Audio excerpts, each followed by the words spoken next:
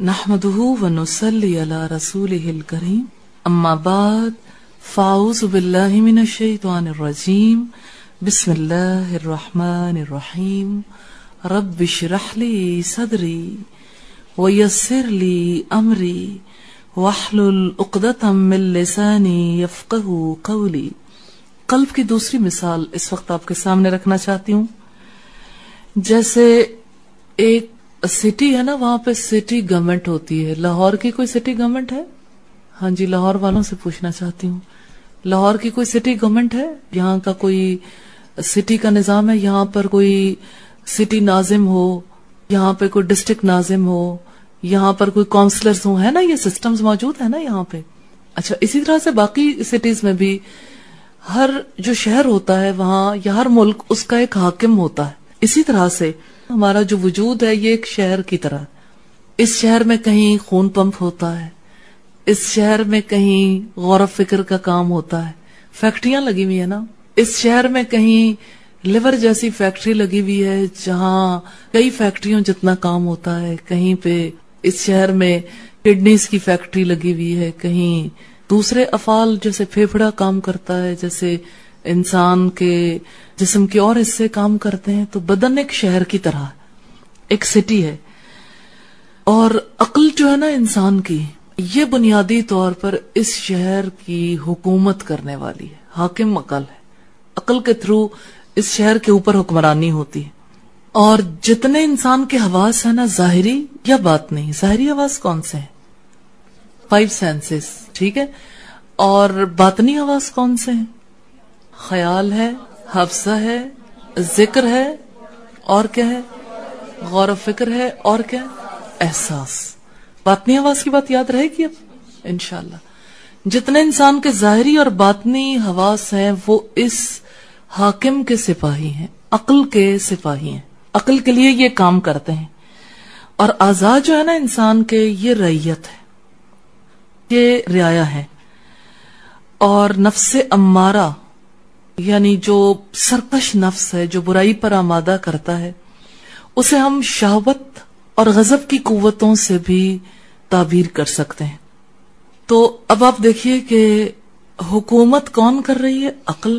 اور عقل کے لیے باقی معاون اور مددگار ظاہری اور باطنی حواس ہیں. عقل کا مقابلہ کس چیز سے ہوتا ہے؟ نفس امارہ سے، قوت غضب اور قوت شہوت سے. کبھی شہوت چاہتی ہے میں حاکم بن جاؤں، کبھی غضب کہتا ہے کہ میں حکومت حاصل کر لوں، کبھی غصہ، کبھی خواہش.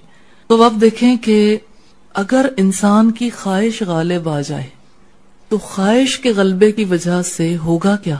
ہر دارالحکومت میں چینجز آتی ہیں. جب کبھی کوئی دارالحکومت فتح ہوتا ہے نا تو اس کی رعایا کو موت کے نیند سلانے کے لیے دشمن کوشش کرتا ہے. اس کے لیے جیسے عام طور پر دیکھیں بمباری ہوتی ہے، میزائلز پھینکے جاتے ہیں، ایون ایٹم بام جیسی ہلاکت خیز جو ایجادات ہوئی اس کی وجہ سے ہیروشیما، ناگاساکی جیسے شہر تباہ ہو گئے. تو جیسے آپ دیکھیں دشمن یہ چاہتا ہے کہ میں اپنے دشمن کا علاقہ، گھر، اس کے مال اسباب، اس کے سارے ذرائع، ہر چیز تباہ کر دوں. ایسے ہی انسان کی جو شہوت ہے نا، خواہش، اور انسان کا جو غضب ہے، ان دونوں کی بھی یہ خواہش ہوتی ہے کہ ہم عقل پر فتح حاصل کر لیں، عقل کو کنٹرول کر لیں اور ساری رعایا کو موت کی نیند سلا دیں، رعایا مار ڈالیں. اس لحاظ سے اگر آپ دیکھیں تو بدن محاذ جنگ ہے، جہاں حاکم شہر بنفس نفیس مقابلہ کرنے کے لیے موجود ہوتا ہے. حاکم شہر کون سا ہے؟ بدن کے شہر کا کون حاکم ہے؟ عقل. عقل مقابلہ کرنے کے لیے موجود ہے. اگر وہ جنگ میں غلبہ حاصل کر لیتی ہے تو دشمن کو راہ فرار اختیار کرنی پڑتی، یعنی خواہش دب جاتی ہے، غصہ کنٹرول ہو جاتا ہے. اور اس طرح سے یہ اندر کا جو جہاد ہے، اندر کے لیے جو کوشش ہے، اس میں ایک انسان کا جو نفس امارہ ہے وہ مغلوب ہو جاتا ہے، اور انسان کی جو اصل حیثیت ہے نفس مطمئنہ کی وہ غالب آ جاتی ہے. قرآن حکیم میں رب العزت کہتے ہیں فضل اللہ المجاہدین باموالہم وانفسہم علی القائدین درجہ.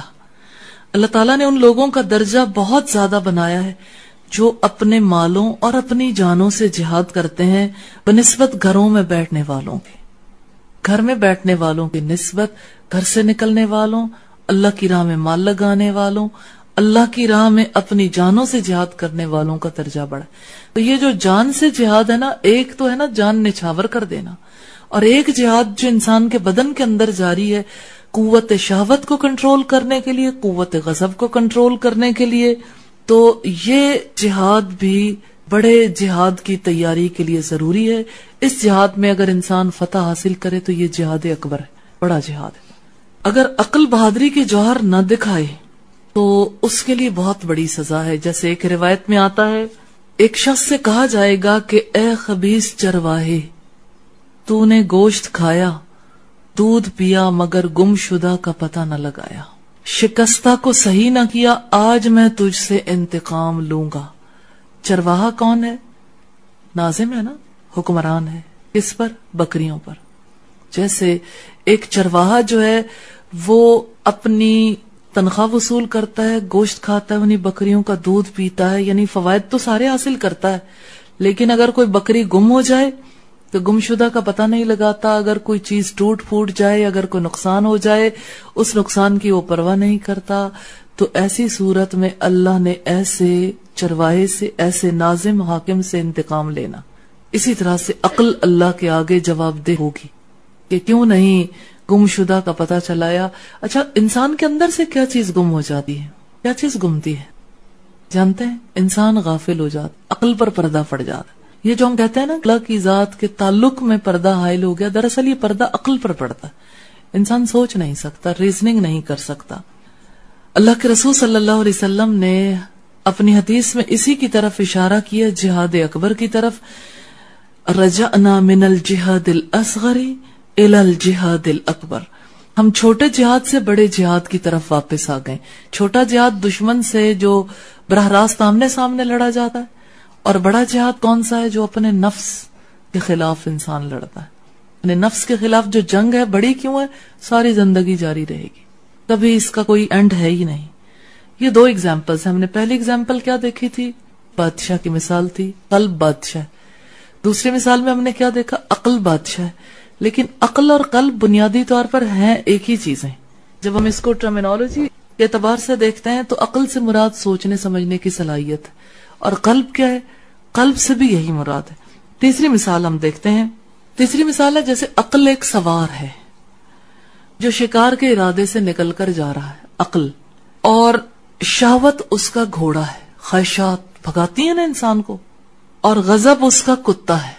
کتا کیا کرتا ہے؟ حفاظت کرتا ہے، بھونکتا ہے اور دشمن کو قریب نہیں آنے دیتا.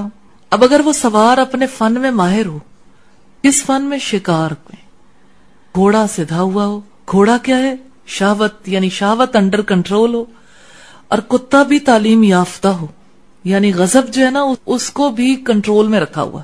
ویسے غضب کو سکھانے پڑھانے کی ضرورت ہے. قوت غضب کو، قوت غضب اور قوت شہوت کو ہینڈل کرنے کے لیے ٹرینڈ کرنے کی بہت ضرورت ہے، سکھانے کی ضرورت ہے. تو اگر قوت شہوت یہ بھی انڈر کنٹرول ہو، قوت غضب بھی تعلیم یافتہ ہو، تو یہ شکاری اپنے مقصد میں کامیاب ہو سکتا ہے. یقین کے ساتھ یہ کہا جا سکتا ہے کہ شکار کر کر ہی آئے گا، شکار کر کے لوٹے گا. اور دوسری صورت یہ ہے کہ ایک شکاری جو ہے خود بھی شکار کے فن سے ناواقف ہے. گھوڑا منہ زور ہے، کتا دیوانہ ہے. ویسے عام طور پر حالات ایسے ہی ہوتے ہیں، خود شکار کرنا نہیں آتا، گھوڑا منہ زور ہے، کتا دیوانہ ہے. ایسے شخص کے بارے میں کبھی نہیں کہا جا سکتا یہ کامیاب ہو سکتا ہے. اگر وہ صحیح سلامت واپس آ جائے تو غنیمت ہے. سوار کی جو ناواقفیت ہے نا، وہ انسان کی جہالت ہے کہ انسان کو یہ نہیں پتا میرا مقصد زندگی کیا ہے، میں کیوں آیا، میں نے دنیا میں کرنا کیا ہے. وہ اپنی زندگی کی کتاب سے ناواقف ہے. اور گھوڑے کی سرکشی جو ہے نا، یہ شہوت کا، خواہشات کا غلبہ ہے. اور کتے کی جو دیوانگی ہے یہ غصے کے غلبے کی مثال ہے. کتا دیوانہ ہے. تو یہ بات سمجھ آئی؟ دل کا معاملہ کیسے خراب ہوتا ہے، انسان خراب کیسے ہوتا ہے. یہ مثال زیادہ سادہ نہیں ہے. 3 چیزوں کی مثال ہے. کیا مثال ہے؟ سوار، سواری یعنی گھوڑا اور کتا. سوار جو ہے اگر وہ ناواقف ہے تو کام خراب ہو گیا. اس کو اللہ کی کتاب کا علم نہیں، اس کو اللہ کے رسول کی سنت کا علم نہیں، اور دوسری طرف یہ کہ خواہشات کا غلبہ ہے، اور کتا دیوانہ ہے، یعنی غضب غصہ بھی بہت زیادہ ہے، کوئی چیز کام آنے والی نہیں، تو ایسا شخص جو ہے وہ اپنی ہی آگ میں بھسم ہو جائے گا۔ اللہ کی طرف سفر تو وہ کر رہا ہے لیکن جہنم میں جانے کے لیے۔ انسانی دل کی مثالیں دیکھیں گے، انسانی دل کے حوالے سے اگر ہم دیکھیں کچھ چیزیں ایسی ہیں جو حیوانات کو بھی حاصل ہیں اور انسان کو بھی حاصل ہیں۔ مثال کے طور پر خواہش جانور کے اندر بھی ہے۔ کبھی آپ نے دیکھا کتے کے اندر خواہش ہوتی ہے؟ کتنی بڑی ہوئی، ہرس تک پہنچی ہوئی۔ بلی کے اندر خواہش ہوتی ہے؟ چوہے کو دیکھ کر کبھی بلی کی آنکھیں دیکھی ہیں؟ بلی کی قدموں کی چاپ کبھی دیکھی ہے؟ پتہ نہیں چلنے دیتی، اتنی آہستگی کے ساتھ آہستہ آہستہ آگے آتی ہے۔ کبھی آپ نے مکڑی کو دیکھا ہے جالے کے اندر کیسے مکھی کی طرف بڑھتی ہے؟ بالکل آہستہ آہستہ آہستہ، کہ جو جالے کے اندر پھنسی ہوئی مکھی ہے یا مچھر ہے اس کو پتہ ہی نہ چلے، اچانک شب خون مار دوں۔ یہ جو رویے میں چینج ہے نا، ایک مکڑی میں، ایک کتے میں، ایک بلی میں، ایک شیر میں۔ آپ نے کبھی اینیمل ورلڈ دیکھا ہے؟ یہ نیشنل جیوگرافک پہ جو شکاری جانور ہے یا جو جانور ہیں وہ کیسے ایک دوسرے کا شکار کرتے ہیں؟ کون سی چیز انہیں اتنا ماہر بناتی ہے؟ اندر سے کیا اٹھتا ہے؟ خواہش کی شدت، change in behaviour due to desires. تو ڈیزائرز کی وجہ سے ایک چینج آتی ہے۔ تو یہ خواہش انسانوں میں بھی ہوتی ہے، جانوروں میں بھی ہوتی ہے۔ اسی طرح سے غصہ، کبھی کسی شیر کو غصہ آتا غصہ، پھر وہ کیا کرتا ہے؟ دھاڑتا ہے غصے میں، اپنے شکار کے اوپر ٹوٹ پڑتا ہے۔ کبھی کسی بھیڑیے کو غصہ آیا، کتے کو غصہ آتا ہے، کتا تو غصے میں پاگل ہی ہو جاتا ہے، دیوانہ ہو جاتا ہے نا۔ تو اس کا مطلب یہ ہے کہ اگر خواہش انسانوں میں ہے، حیوانوں میں بھی ہے، تو غصہ بھی انسانوں کے ساتھ ساتھ حیوانوں میں بھی۔ اور جیسے انسان کے ظاہری اور باطنی حواس ہے نا، ایسے ہی جانوروں کے بھی ہیں۔ چلو ظاہری حواس کا تو ہمیں پتہ لگتا ہے کہ وہ بھی سونگھ سکتے ہیں، چکھ سکتے ہیں، وہ بھی دیکھ سکتے ہیں۔ باطنی حواس کیسے ہیں جانوروں میں؟ اب دیکھیں مثلا جانور کے ذہن میں خیال آتا ہے، آپ کے دل میں کیا آتا ہے کہ ایک شیر اگر ایک بکری کو یا ہرن کو دیکھ لے تو اس کے ذہن میں کوئی خیال آئے گا؟ کس بات کا؟ پکڑ لوں، شکار کا خیال آتا ہے۔ پھر وہ بات اسے یاد رہتی ہے، جب وہ بھاگتا ہے اس کے پیچھے یاد رہتی ہے، حافظے میں آتی ہے۔ اس کا مطلب ہے کہ کچھ چیزیں ان جانوروں میں اور ہمارے درمیان کامن ہے، جیسے ہمارے ظاہری حواس ہیں ان کے بھی ہیں، ایسے ہی کچھ باطنی حواس ایسے ہیں جو ہمارے بھی ہیں ان کے بھی۔ تو کہتے ہیں کہ جو گھوڑا ہے نا یہ اپنی دشمنی کو بھولتا نہیں ہے، اور ایسے ہی اونٹ نہیں بھولتا، ایسے ہی سانپ نہیں بھولتا۔ اس کا مطلب کیا ہے کہ جو خیال ان کے ذہن میں آ جائے اس کو اندر پختہ کرتے رہتے ہیں، سوچتے ہی ہوں گے نا اب بدلہ لینا، انتقام لینا۔ ایسا نہیں ہوتا؟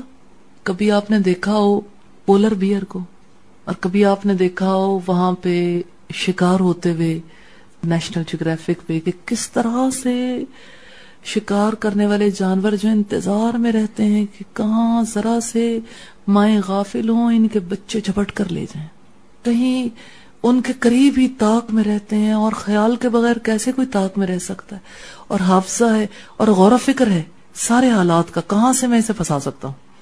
اور پھر آپ آگے دیکھیں اگر تو اس کے ساتھ ساتھ ایک احساس ہے، یہ حس جو ہے نا یہ فقط مادی خواہش کی پورا کرنے کے لیے، لیکن ہے صحیح ہے ان کے اندر بھی۔ تو ہم صرف یہ دیکھ رہے تھے سملیرٹیز ہیں انسانوں میں اور جانوروں میں۔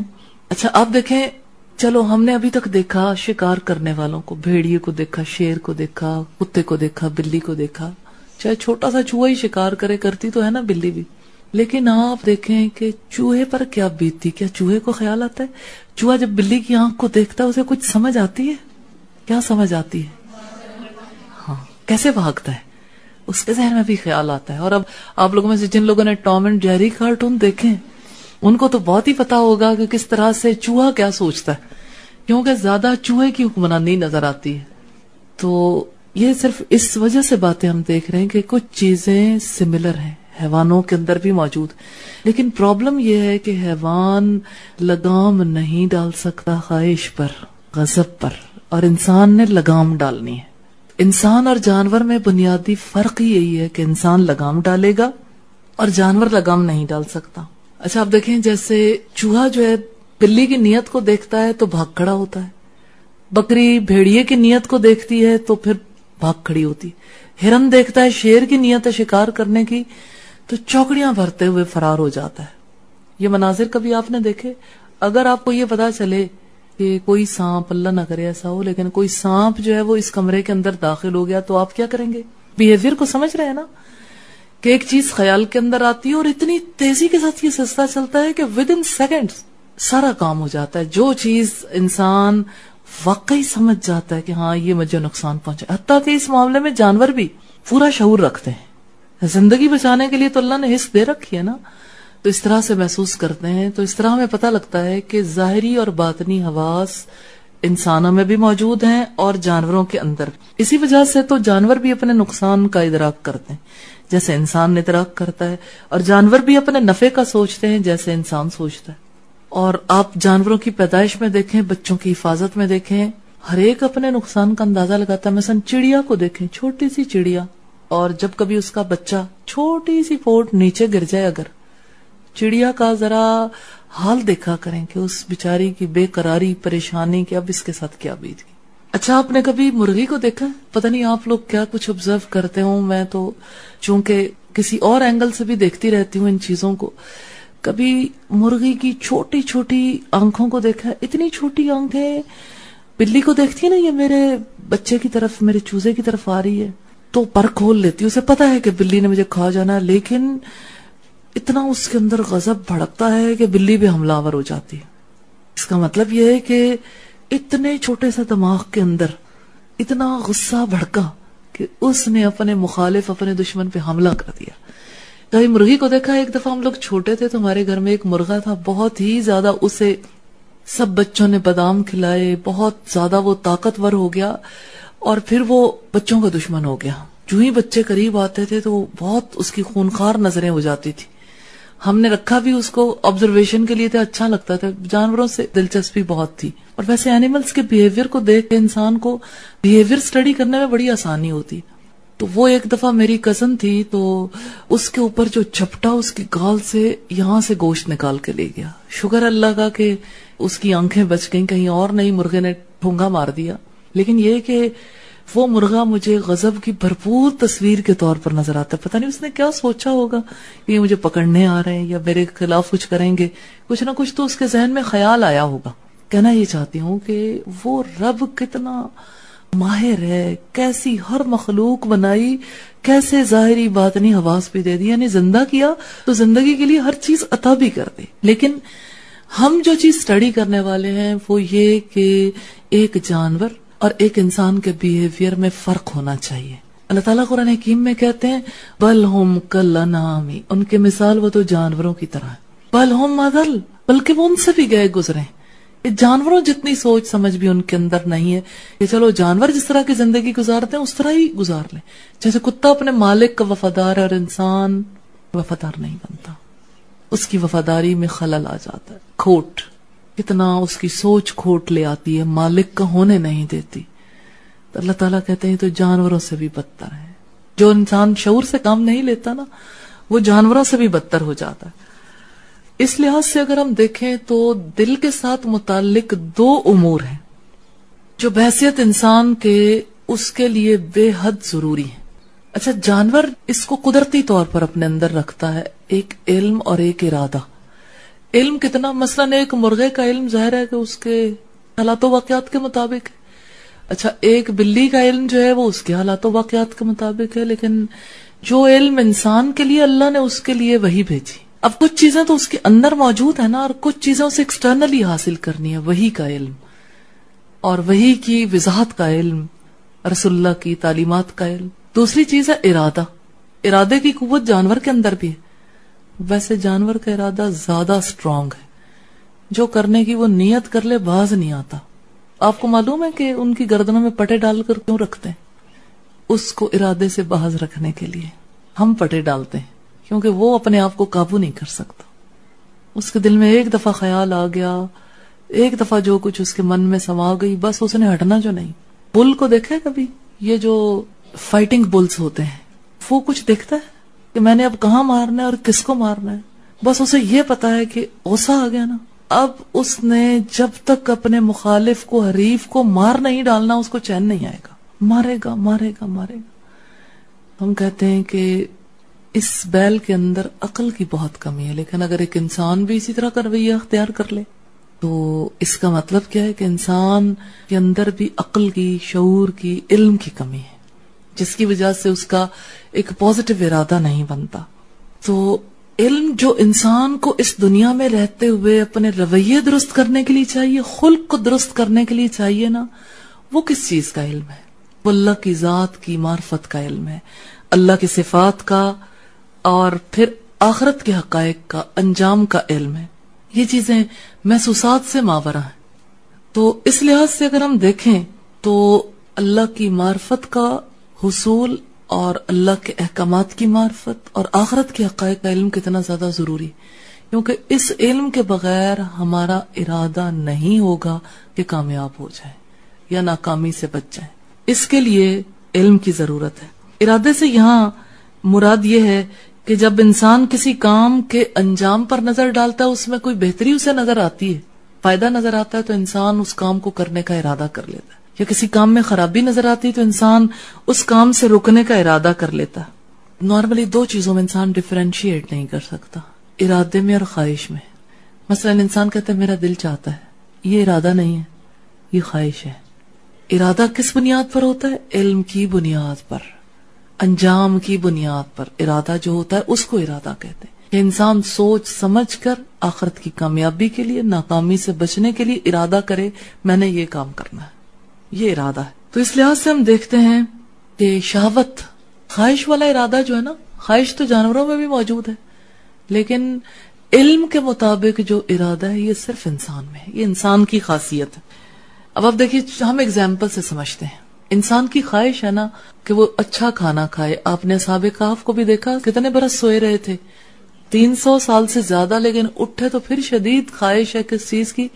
اچھا کھانا کھا لیں، جاؤ کہیں سے اچھا کھانا دیکھ کر لاؤ۔ تو انسان کی یہ خواہش ختم نہیں ہوتی، چاہے کتنی دیر وہ موت کی نیند سوتا رہے۔ اللہ نے ایسی چیز انسان کے ساتھ لگا دی۔ اچھا آپ دیکھیں کہ اچھا کھانا کھانا کوئی بری بات نہیں ہے، انسان کا حق ہے، لیکن فرض کریں کہ اس کھانے سے ڈاکٹر نے روک دیا کہ آپ نے یہ والا اچھا کھانا نہیں کھانا۔ اب اندر ایک جنگ جاری ہے، ایک طرف خواہش ہے، ایک طرف عقل ہے۔ عقل کہتی ہے چھوڑو، اور زیادہ تکلیف پڑے گی، خواہش کہتی ہے پھر کب موقع ملے گا۔ اب جنگ جاری ہے خواہش اور عقل کے درمیان، اور عقل کے پاس اگر علم ہے تو عقل ون کر جاتی ہے، لیکن جب علم نہیں ہوتا تو خواہش ون کر جاتی ہے۔ تو اس لحاظ سے ہم دیکھتے ہیں کہ عقل انسان کو نقصان دہ چیزوں سے روکتی ہے علم کی بنیاد پر، دوسری طرف ہم خواہش کو دیکھتے ہیں، وہ نقصان نفع کسی چیز کی سے کوئی پرواہ نہیں، بس اندھا دھند معاملہ ہے، کر لو جو جی چاہے ہو جائے، انجام کا بھی کوئی پرواہ نہیں، نہ انجام کی فکر ہے، نہ ہی آغاز کی کوئی پرواہ ہے، نہ انجام کی، بس کر جاؤ جو مرضی نتیجہ نکل آئے، یہ خواہش ہے۔ تو انسان کے لیے سب سے مشکل کام جانتے ہیں کیا ہے؟ خواہش اور ارادے کو پہچاننا۔ فرق نہیں کر سکتا، علم نہیں ہوتا پھر انسان فرق نہیں کرتا، اور انسان تھوڑی دیر کے لیے غافل ہو تو خواہش فوراً غالب آتی ہے۔ اور یہ بات یاد رکھنی ہے کہ ارادہ ہمیشہ علم اور انجام کی بنیاد پر ہوتا ہے کہ اس کا انجام کیا ہوگا۔ میرے ساتھ یونیورسٹی میں ایک پروفیسر صاحب کہتے تھے کہ یہ اللہ نے کیا بات کی ہے کہ ہمیں کہا ہے جنت اور دوزخ کا کانسیپٹ دیا، اور ہم کوئی بچے کہ ہمیں کسی نے لالی پاپ دے دی یا کوئی چاکلیٹ یا آئس کریم کا لالچ دے دیا، ہم نے کوئی کام کر لیا، یا یہ ہے کہ ہم کوئی بچے ہیں کوئی ہمیں ڈرائے اور ہم ڈر جائیں، تو اب ہم بڑے ہو گئے ہیں۔ تو میں نے ان سے پوچھا اچھا پھر آپ گھر کیوں بناتے ہیں؟ آپ تو بڑے ہو گئے، خواہش کیوں ہے آپ کے اندر اچھے گھر کی؟ کہتے ہیں وہ تو ایک نیچرل بات ہے، ہمیں ضرورت ہے۔ تو میں نے کہا پھر وہاں نہیں ضرورت ہوگی، وہاں بھی تو ضرورت ہوگی، تو اللہ نے تو نیچرل چیز کو ہی سامنے رکھا ہے، آپ کو اختلاف کس چیز کا ہے؟ تو اصل میں بات یہ ہے کہ بات آج کے جدید پڑھے لکھے افراد کی ہو، جنہوں نے وحی کا علم، زندگی کی حقیقت نہیں پڑھی، کچھ 4 لفظ پڑھ لی ہیں، یا بات ہو اس علمی تحریک کو چلانے والے سر سید کی۔ آپ کو پتا ہے سر سید جنت اور دوزخ کا قائل نہیں تھا، کہتے ہیں یہ سب ایسے ہی باتیں ہیں جنت اور دوزخ کی۔ اور میں اب آپ کے سامنے جو بات رکھنا چاہتی ہوں وہ یہ کہ ارادہ کیسے ٹوٹتا ہے، ارادہ کیوں نہیں بنتا نیکی کا؟ اس لیے کہ انجام سامنے نہیں رکھا جاتا. تو آپ دیکھیں کہ کتنی یہ زبردست ٹیکنیک ہے کہ انجام کو ختم کر دو، کہ آپ نے جانا کہاں ہے، کیا حاصل کرنا ہے، نہ جنت رہے نہ دوزخ رہے، تو پھر ارادہ کرنے کی ضرورت ہی نہیں رہے گی. آپ اپنی لائف میں دیکھ لیں، نیکی کا کام اگر نہیں ہوگا تو آپ کے ذہن میں انجام کی کوئی فکر نہیں ہوگی اس وقت پہ جب نیکی کا کام آپ چھوڑیں گے. کوئی کام آپ اگر جنت جانے کے لیے کرتے ہیں، اللہ کی رضا پانے کے لیے، تو اس کا مطلب ہے کہ آپ ایک صاحب فہم انسان ہے کہ جو اپنے انجام کو سامنے رکھ کے کسی کام کو کرنے کا ارادہ کرتا ہے، کسی نقصان سے بچنے کے لیے، کسی فائدے کے لیے. تو انسان کے لیے لازم ہے کہ وہ ارادہ کرے انجام کو سامنے رکھتے ہوئے. اور اب آپ دیکھیں کہ جنت اور جہنم کا کانسیپٹ ذہن میں رکھنا کتنا زیادہ ضروری ہے، ہر موڑ پر، ہر مقام پر. اس کے بغیر ہی تو ارادے نہیں ہوتے. یہی تو علم ضروری ہے. جیسے اللہ کی ذات کی معرفت، جیسے اللہ سے ڈر کے انسان کوئی کام کر لے، یا اللہ کی محبت میں، یا اللہ کی رضا کو جنت کی صورت میں سامنے رکھ لے، یا اللہ کے غضب کو جہنم کی صورت میں سامنے رکھ لے، اس سے بچنے کے لیے کام کرے، تب ارادہ بنتا ہے. کسی نے کہا ارادے باندھتا ہوں، باندھ کر پھر توڑ دیتا ہوں. کیوں توڑتا ہے؟ کہیں ایسا نہ ہو جائے، کہیں ویسا نہ ہو جائے، کیونکہ ایسا ویسا کچھ ہے ہی نہیں ذہن میں. اور منتشر ذہن جو ہے انتشار کا شکار کیوں ہوتا ہے؟ کیونکہ اس کے ذہن میں انجام واضح نہیں ہوتا، اپنے انجام، اپنی منزل کو سامنے نہیں رکھتا. تو اب آپ اپنا مسئلہ دیکھیں گے کہ ہمارا کیا پرابلم ہے. انجام کو سامنے رکھ کے کام کرتے ہیں یا بغیر سوچے بھول جاتے ہیں. تو یہ تو ابن آدم کی تقدیر میں اللہ نے رکھ دیا کہ وہ بھولتا ہے، اور آدم بھول گیا. آدم بھولتا ہے اور قرآن یاد دلاتا ہے. قرآن نصیحت ہے، تذکرہ ہے. ان ھذہ تذکرہ، یقیناً یہ تذکرہ.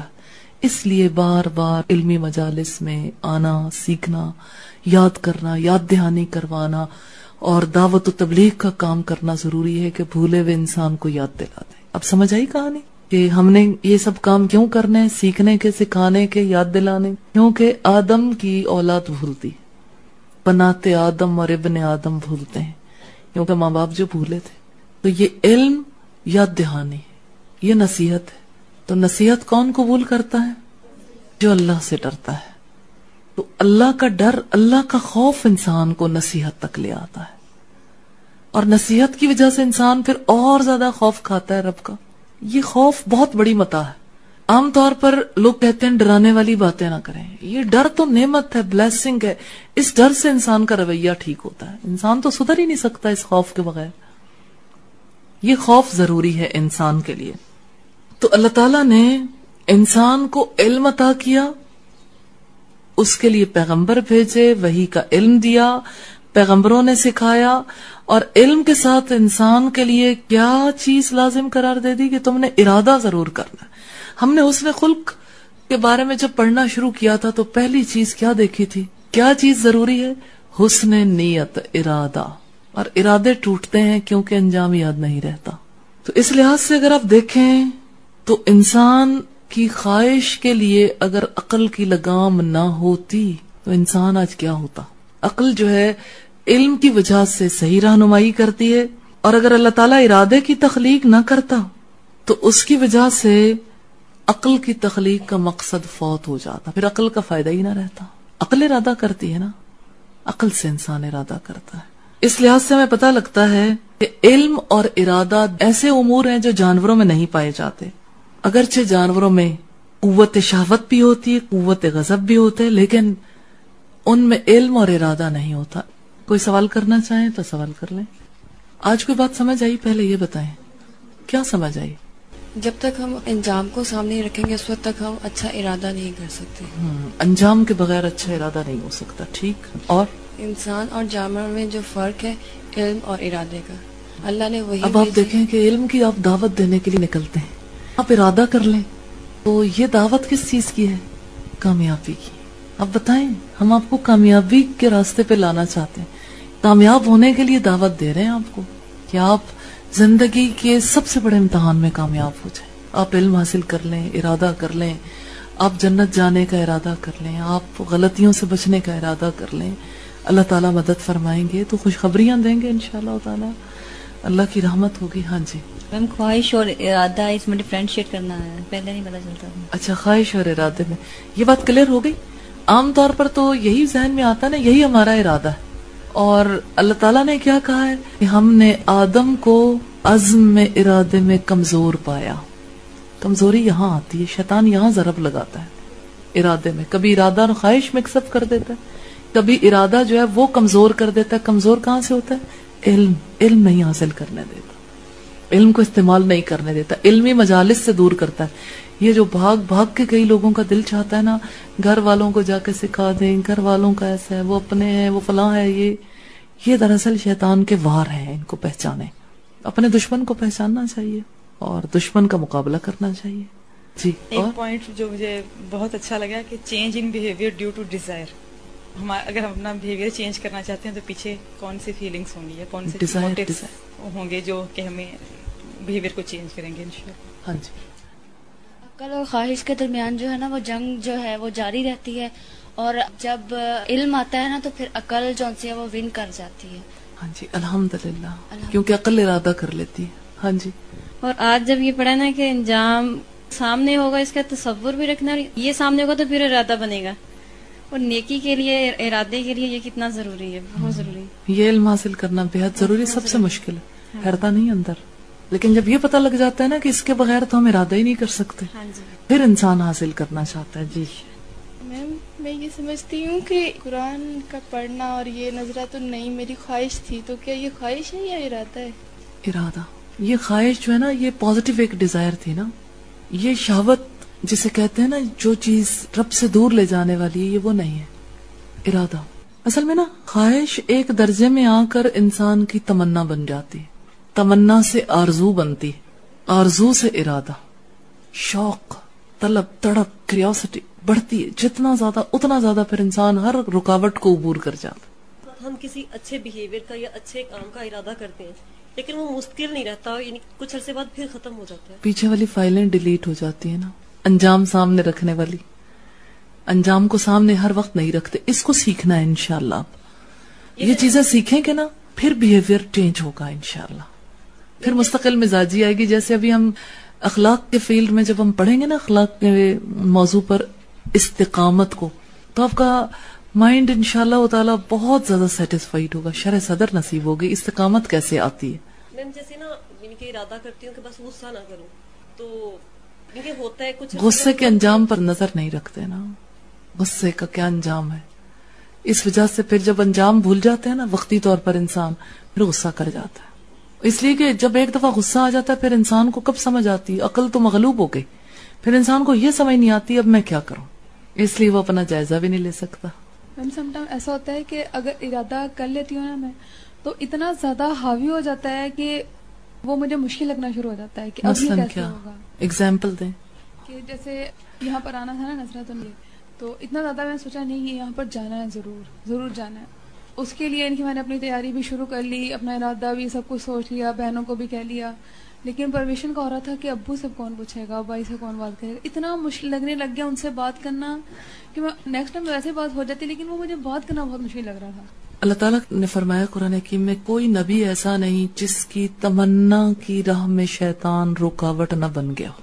ایک تمنا ہے نا, اس کو پورا ہونے کے لیے, امپلیمنٹ ہونے کے لیے وہاں شیطان حائل ہو جاتا ہے. اور اللہ تعالیٰ نے اس کا راستہ بتایا, فَإِذَا عَزَمْتَ فَتَوَكَّلْ عَلَى اللَّهِ. جب آپ ارادہ کر لو پھر اللہ پر بھروسہ کرو, اللہ سے دعائیں کرو, اللہ سے ہمت مانگو, اور پھر اللہ تعالیٰ ہمت بھی عطا کرتے ہیں, اسباب پیدا کرتے ہیں. ایسا ہو گیا تھا کہ بہت پھپھو نے اتنا زیادہ ان کے ساتھ ایکشن کیا کہ مجھے امید نہیں تھی کہ ایسا ان کے پھپھو کی طرف سے بھی ہو سکتا ہے. وہ دراصل پھپھو نہیں تھی, پیچھے دیکھیں کون تھا. مخالفت میں جو ری ایکشن تھا بنیادی طور پر, یعنی ایک فتنہ, ایک محاذ جنگ کھڑا ہو گیا. شیطان کی طرف سے, ایک رحمان کی طرف سے بھی کوئی نہ کوئی مددگار کا سلسلہ بنتا ہے, کوئی نہ کوئی. اچانک پتہ لگتا ہے کسی نے ہماری فیور میں ایک فکرہ کہہ دیا. ایک فکرہ بھی بعض اوقات اتنا کارگر ہو جاتا ہے, اور بعض اوقات کوئی بھی نہیں ہوتا, تب بھی رب تو ہوتا ہے. جیسے نارمل روٹین میں پڑھنا بھی ہونا, تو اس وقت میں یہ سوچ لوں کہ اچھا ٹھیک ہے, آج انشاءاللہ رات تک بیٹھ کے نہ پڑھنا ہے, تو بیٹھنا ہی مشکل لگ جاتا ہے کہ آج کیسے بیٹھ ہوگا. پھر کوئی نہ کوئی کام نکل آتا ہے, کوئی یہ وہ, بہت دیر ہو جاتی ہے. پھر میں کہتی ہوں اب نہیں ہوگا, اب انشاءاللہ صبح. پھر صبح کرتے رہتے وہ لیٹ ہو جاتا ہے. تمنا کے درمیان شیطان حائل ہوتا ہے, اس لیے اللہ کی پناہ مانگو. وَإِمَّا يَنزَغَنَّكَ مِنَ الشَّيْطَانِ نَزْغٌ فَاسْتَعِذْ بِاللَّهِ. آپ اگر اس وقت کہہ دینا کیسے نہیں ہوگا, اللہ آپ میری مدد کرنا, آپ اگر کہہ دو کیسے نہیں ہوگا, تو آپ دیکھو آپ کی کیفیت بدل جائے گی. اللہ سے یہ باتیں نہیں کرنی آتی, ان چیز آ جائیں گی, ایسے ہی آئیں گی. آپ کو جو بات کہی جاتی ہے وہ کرنا شروع کر دیں, آ جائیں گی انشاءاللہ. ہاں جی. ہم جیسے ارادہ تو ہوتا ہے لیکن ارادہ ویسے پختہ نہیں ہوتا, کام نہیں ہو پاتا نا, یہ ایسے کیوں؟ جیسے کل آپ نے کہا کہ جنت اور جہنم کا تصور بنانا ہے, تو وہی والی بات کہ جنت کا تصور آؤ, لیکن یہ کہ وہ پختہ نہیں ہو پایا کہ میں اس کو لکھوں. جہنم کی بات ذہن میں آ ہی نہیں رہی تھی کہ نہیں یہ تو میری ہے ہی نہیں. ایکچولی بات یہ ہے کہ انسان کا جو بھی ڈیسیژن ہوتا ہے نا, تو انسان کے مائنڈ میں دو طرح سے کوئی بات آتی ہے, یا اس کا رائٹ ہیمسفیئر کھل جاتا ہے یا لیفٹ.